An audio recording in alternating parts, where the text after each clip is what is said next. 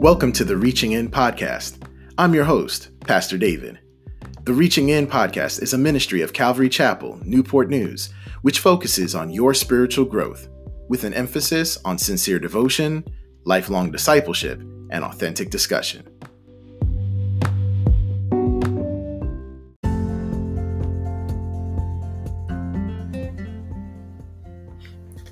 Welcome to the Reaching In podcast. Welcome, everyone, to the third third episode part of our All About Jesus series. So welcome back. It's good to be back. Another week in the books. But Anita, you had a burning question, that you wanted to ask. Well, this week we're going to be talking about Jesus being the everlasting Father, and we'll go into more detail about what that term means, or what that name or his character, what it means. But my question is, David, have you ever been first at anything? Have you ever created something? Have you ever been the founder of something? Or have you ever just shown up first to something? Well, I believe that you and I both share this in common. I'll share two. One, both Anita and I are the founders of the Reaching In podcast. So we are the originators of this podcast. So that's one.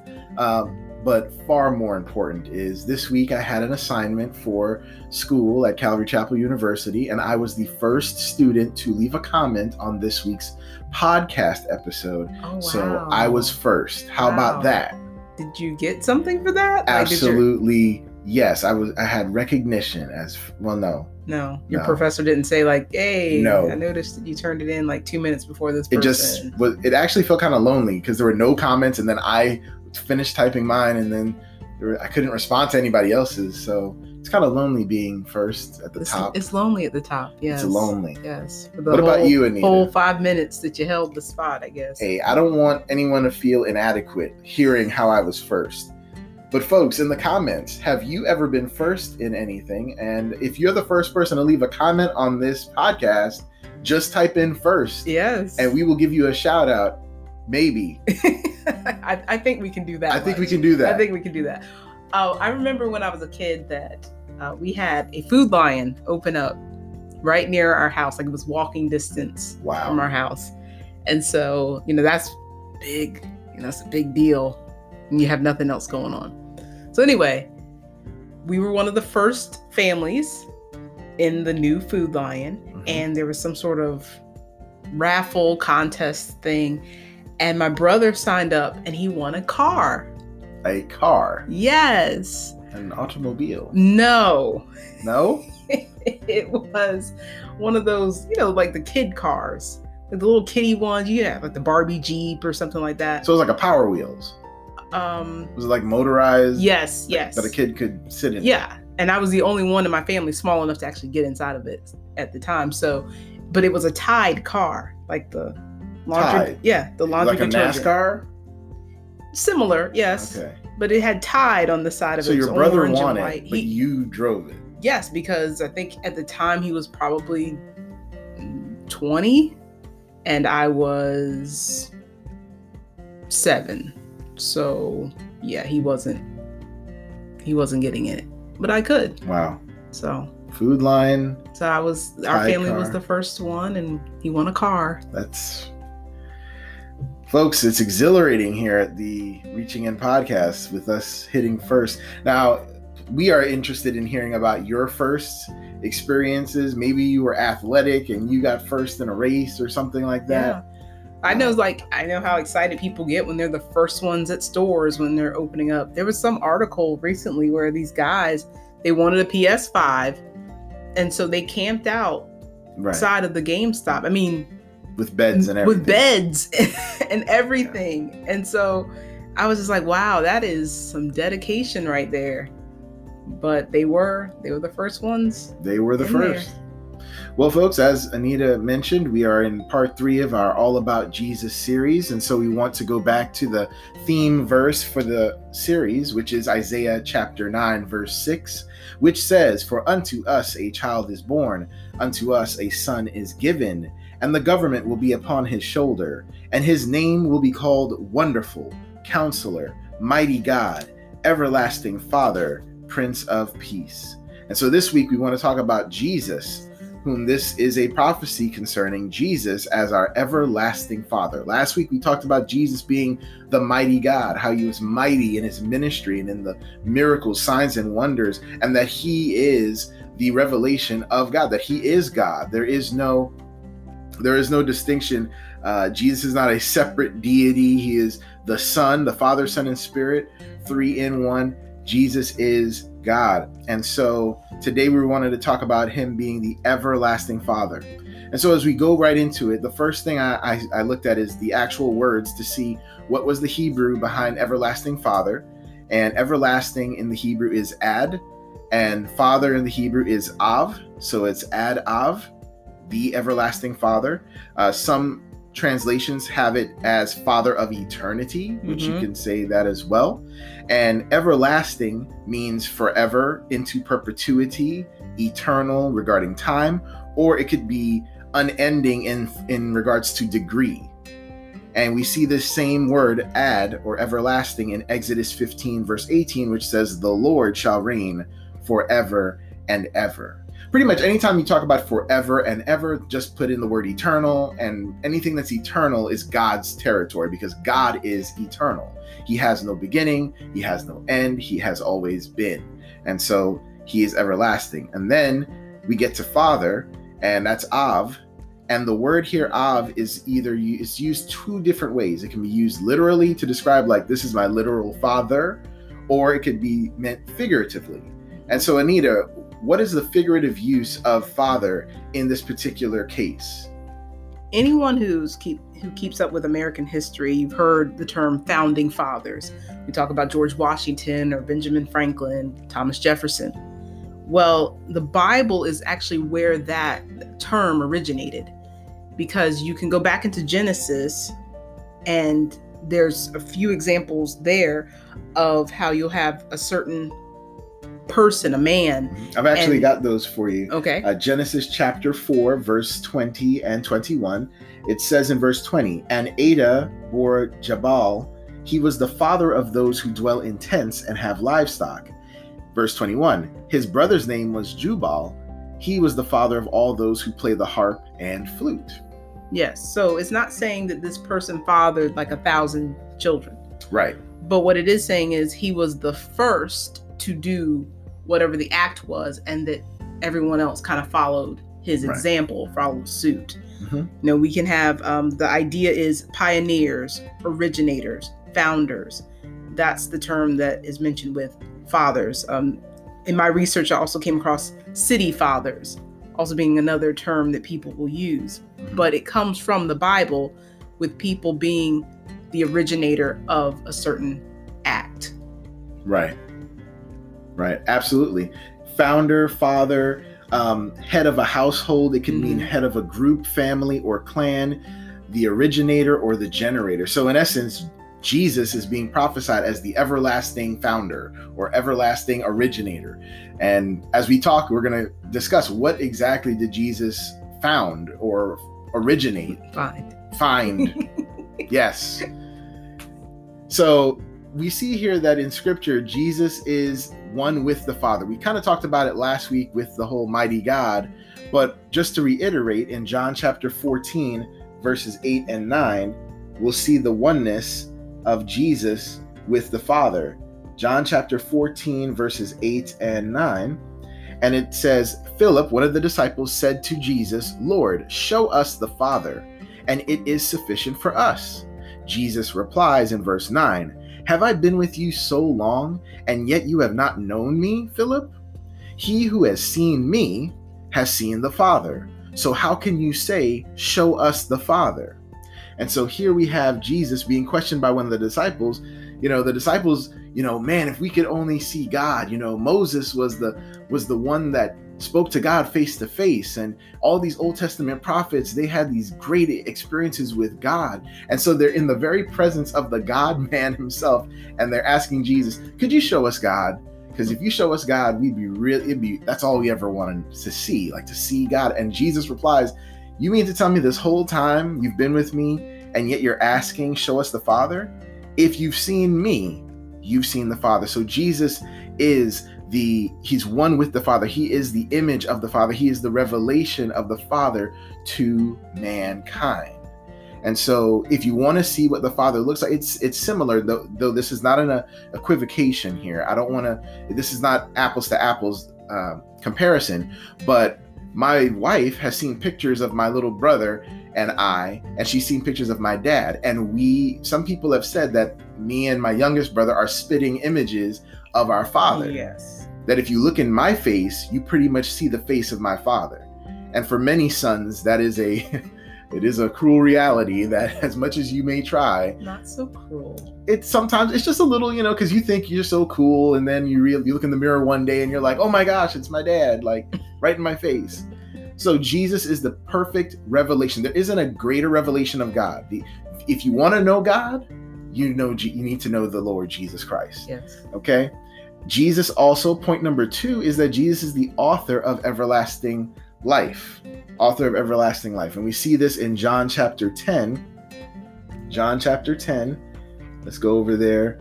Verses 27 through 30. John 10, 27 through 30. It says, my sheep hear my voice. I know them and they follow me.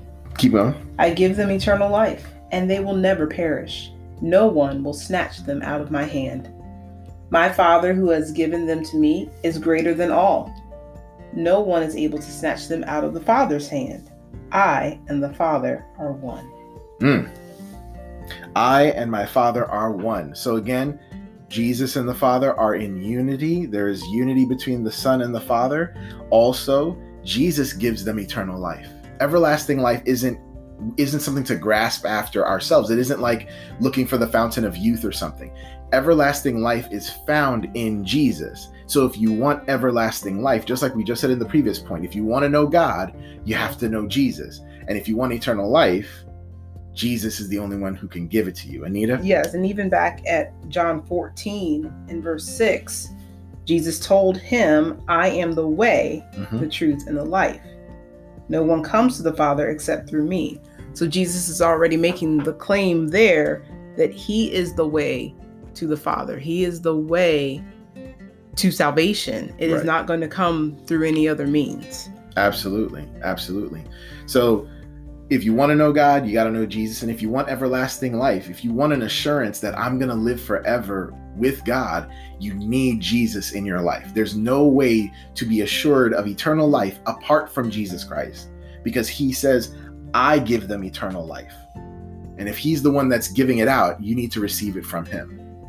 So I think that we have established that Jesus and the Father are one. I hope that we've also been able to communicate that this is there's still a Trinity. So we're not talking about a unity here. We're talking about Jesus is still the Son, but he also is equal with the Father. Yes. The Bible does tell us that in other places as well. But what about this idea of him being the founder or the originator? What does that mean? Well, Jesus came to do a new thing. Jesus didn't just come to do the status quo. His teaching was different. He taught as one that had authority and not as the scribe. So when Jesus came on the scene, many people try to relegate Jesus to the realm of just another teacher or another rabbi. But that's not the case, because when he came in, he shook up everything in the world. He shook up the religious world. He shook up the business world. He shook up the government. I mean, he became the one that we declare time by. BC is before Christ. Okay. And so Jesus didn't just come in to just do what everybody else was doing. John the Baptist, when he came on the scene, John the Baptist humbled himself before Jesus because he said, someone greater than I has come. And so Jesus is the founder of new things. And so you're right to ask the question, well, what did Jesus do that was so new?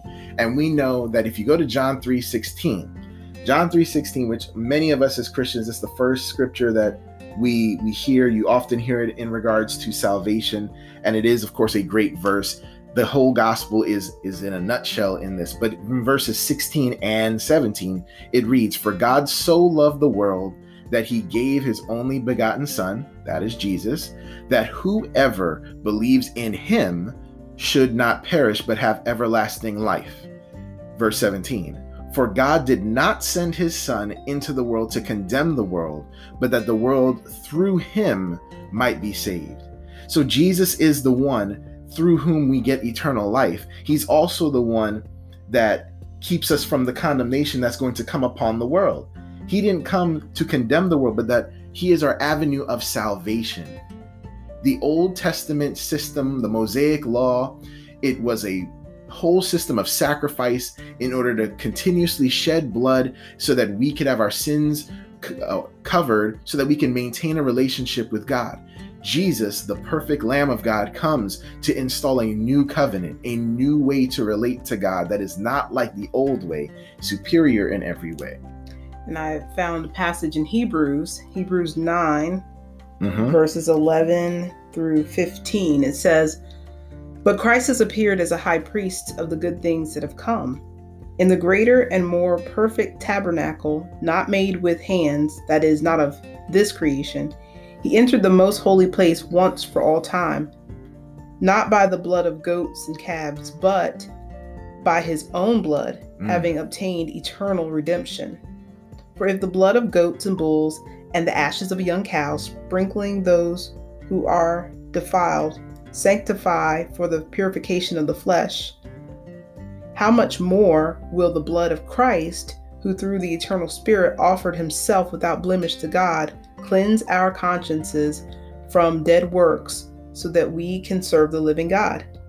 Therefore he," being Jesus, meaning Jesus, "he is the mediator of a new covenant, so that those who are called might receive the promise of the eternal inheritance, because a death has taken place for redemption from the transgressions committed under the first covenant." And this talk of covenants it's a divine agreement between God and man. You have conditional covenants and you have unconditional covenants. Okay? And the Mosaic covenant laid out the law, including the 10 commandments, that if you were to do these things, that you would be pleasing to God. And unfortunately, we could never follow it well enough, perfectly enough. And so we had to have sacrifice these bulls and these goats, and had to have the high priest go in on the Day of Atonement, Yom Kippur, to make atonement for himself, because he's a sinner, and for the nation of Israel. But as Anita, you just read in Hebrews chapter 9, Jesus, he is the founder of a new covenant. Instead of the old Mosaic covenant and the law, coming to God on the basis of law and that covenant, we come to him on the basis of his works, his finished work on the cross of Calvary, and in the shedding of his blood, not the blood of bulls and goats, which only covers sin, but the blood of Christ, which can wash us and cleanse us and take away the offense. Amen. And so Jesus is the father or founder of the gospel. If anyone preaches the gospel to you, or they say they know the gospel and they don't mention that Jesus' death, burial, and resurrection, you did not preach the gospel. The gospel is founded upon Jesus Christ. And we also see in Ephesians chapter 1, verse 7, it says, "In him," speaking of Jesus, "we have redemption through his blood, the forgiveness of sins, according to the riches of his grace." And so, Anita, as you were saying, he's the father of redemption. He didn't just do miraculous signs and wonders. He didn't just teach in a superior way, but he bought us back because someone had to pay for those sins. And so Jesus paid our penalty with his very life and blood so that we could be redeemed. Redeemed is a financial term to buy back. So he bought us back. So he's the father of redemption, and that we have redemption through his blood. We see the same sentiment in Colossians chapter 1, verse 14, the same thing that's said in Ephesians. It says, "In whom we have redemption through his blood, the forgiveness of sins." And so without the shedding of blood, there's no remission of sins. So blood has to be shed. So Jesus has to be born. He has to be God in human flesh so that he could bleed and die. You see what I'm saying? We're getting ready to celebrate the Christmas, the birth of our Savior. And sometimes people will wonder, why did Jesus have to be born as a baby? And why did he have to grow up? Couldn't he have just come as a full-grown man? Or couldn't he have just sacrificed himself in heaven? No. In fulfilling the prophecies of old and in demonstrating his love to us, he wanted to show us that I've paid the price for you. So when you have those thoughts thinking, man, I'm not saved, or man, what I did was too bad. Remember the blood of Jesus. Remember that he is the Father of salvation. The only means for salvation comes through the blood of Jesus. And if he didn't bleed and die, then you would wonder whether or not your sins were forgiven. But we don't have to wonder because that blood was shed. And the assurance that that transaction was accepted is the resurrection. Yeah. Jesus rising from the dead, showing us that Jesus's life was acceptable on account of our sin. And so let's take you to two more passages. Nina, did you want to add anything before I go to these next two passages? In my research, I was able to find one person was talking about how there's three things that we can learn about Jesus as the everlasting Father. And he mentions that he is the founding father of a new creation. Mm-hmm. And it reminds me of when the Bible says that the old has passed away, behold, all things become new.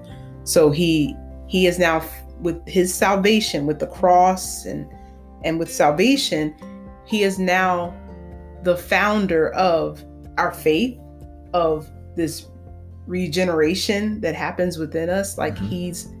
he's the originator of all of those things. We just talked about, the other thing the person said was he's the founding father or everlasting father of a new covenant. Mm-hmm. And so we just talked about that. But he also, the third thing that he said that we can learn about Jesus as the everlasting Father is that he is the founding father of a new clan of people. Mm-hmm. And I thought that was interesting too, and how the church is supposed to look and how diverse we're supposed to be. It's no longer, you think about ancient tribes, everybody looked the same. Everybody spoke the same language. Mm-hmm. But with this clan of people, the church, we should look different on the outside, and we should maybe even speak different languages. And we're all across the globe as far as those that name the name of Jesus Christ and follow him and have surrendered their lives to him. But we are still united in Christ, and he is the founding father of that idea too, that we can all be different on the outside. Mm-hmm. But because of him, we are united. Right. And so we're all brothers and sisters by virtue of the fact that we have the same father. We have the same daddy, Yes. Because we have the same daddy, we are in the same family. And if we don't have the same father, then someone could say you're illegitimate, yes. But because we are not, it's not about DNA. It's about spiritual DNA, not physical, literal blood, but the blood of Jesus. And by faith, we've been engrafted in and adopted into this family. And so regardless of, there were people in Bible times that were saying, well, if you can't, trace your line through Abraham, you're not one of his. But Jesus said it's not about your physical marks and signs. It's about whether or not you have him in your heart, because no longer will God dwell in temples and things made with hands. He's going to dwell in our hearts, and he's going to write his law on our hearts, and he's going to bring in all people. When he first called Abraham, or Abram at the time, mm-hmm. he said, I'm going to raise up a people that's going to bless all people through you. Yeah. So one is going to come who's going to bless everyone, not just the people of Israel, not just the Hebrew people. Yeah. I wonder, and David, that we've had this conversation recently, but I wonder if there are things in the Bible that kind of fall flat on us, that we don't fully understand the definition of it or the meaning behind it. Mm-hmm. And even saying like that Jesus is the founder of a new clan of people, and that now you can have diversity that comes together in unity. I think that sometimes gets lost in us because, one, we live in the United States of America, so we've been hearing that. If you've grown up here, you've heard it since childhood, that the whole melting pot idea, then it turned into a salad bowl, then is all different kinds of things. But we haven't grown up. Some of us have. Some of you listening may have grown up in a country where that was the country. Everybody pretty much looks the same there. But in the United States, we know it's different. Mm-hmm.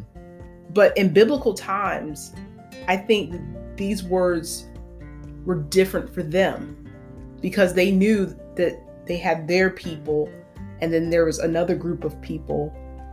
But to now hear that, no, all of these people can be mm-hmm. children of God, probably meant something different to them than it does to us. Definitely, because when you were born, I mean, so many things were already set in stone. There wasn't a lot of class mobility. So if you were born into a rich family, well, great.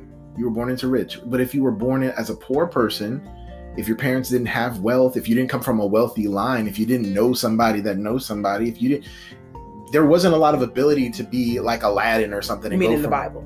Yeah, I'm talking in the Bible. I'm saying, and in biblical times, I'm saying, in those days, you couldn't just pull yourself up by your proverbial bootstraps. For the most part, if you were a woman, you were relegated to certain things. If you were a child, you better hurry up and learn a trade and get to doing things, and hopefully you can stay alive. If you're a man or a woman, I mean, you had to scrape and do what you had to do. Now, if you were born into nobility, that's great. And if you had a gifting or a talent, that's wonderful. But there wasn't the kind of class mobility that we have today. And so you're right to hear that you can be related to God. Like, instead of just, I'm related to that guy over there, who, if only he was, but sometimes to bring it back to a natural example, I'm a product of my mother and father. Their genetics is what I inherited. Mm-hmm. And so I didn't win the genetic lottery. I don't have some of the metabolizing agents that other people have. There are certain things about me that are just, I'm a product of them. And there's nothing I can do about it. But imagine if God says, you know what, regardless of what you are physically, I will adopt you into my family. So from here on out, don't reckon yourself dead to the way you used to identify yourself. Mm-hmm. And no matter what you are, barbarian, Scythian, Greek, Hebrew, doesn't matter. You're now my son or my daughter. And it brings us to 1 John chapter 3. It ties in really well.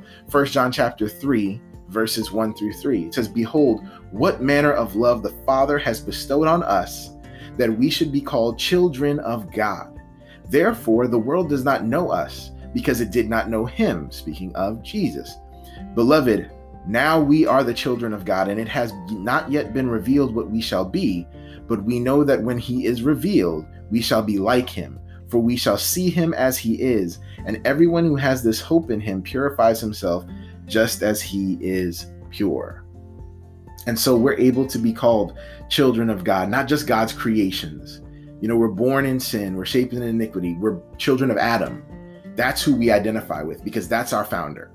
But when you accept Jesus as your Lord and Savior, you remove that whole founding through Adam, and you bring upon a new life in Christ that is founded in him, not in the blood, not in the fallenness of Adam, but in the newness of Christ.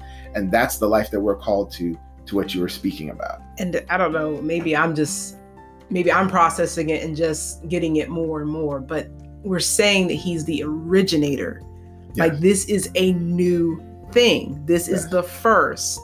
So even with salvation, yes, on the outside, you still look the same, but on the inside, you were totally new. Jesus has started something new in you. With salvation, it's a new covenant that is being made with God. It's not the old way of doing things. It's not the works and the laws. Not to say that the law was completely ignored. He fulfilled it. But yes, exactly. He fulfilled it. He completed it with what he did on the cross. And so it's interesting to think about, like, I wonder how often we ponder this in the right way, that this is not a continuation of what was before. This is new. Yeah, you are there. 2 Corinthians 5:17. If anyone is in Christ, he is a new creation. Yes. Old things have passed away. Behold, all things have become new. And you're absolutely right. But when you get something new, sometimes we're reticent or we're reluctant to use it. Sometimes it's uncomfortable because it's new. It hasn't been broken in yet. And a lot of times as Christians, when we become new in him, we don't always know how to act or how to respond. But you're right, though. We should spend time thanking God that he's engrafted us into his family, that we were once a people without hope and without God, and now we have a God and Father. Yes. Not just a God, but we have a Father, one who's going to love us and take care of us. And I think God, yes, he is founder, but he's Father too. Yes. That we can cry out to him, Abba, Father. So regardless of what your upbringing or background may be, we want to hammer this point home. No matter what kind of relationship you had with an earthly father, or whether you ever knew your father, or whether you consider the idea of father to bring some sort of pain or bad memories to you. God is an everlasting Father. He's a good Father. And if you accept his Son, Jesus Christ, and what he accomplished on the cross of Christ, and put your trust in him, you will have a new Father, one who will never pass away, who can give you all things. Yeah. Any closing thoughts, Anita, before we close? Next week, we have episode 4. That's right. Prince of Peace. We'll be talking about Jesus as the Prince of Peace. Folks, we thank you for listening to the Reaching In podcast. Please like, comment, share, subscribe. We'd love to get to 100 subscribers before the end of the year, but hey, that's just something that'd be cool. Continue to keep pressing on and keep reaching in.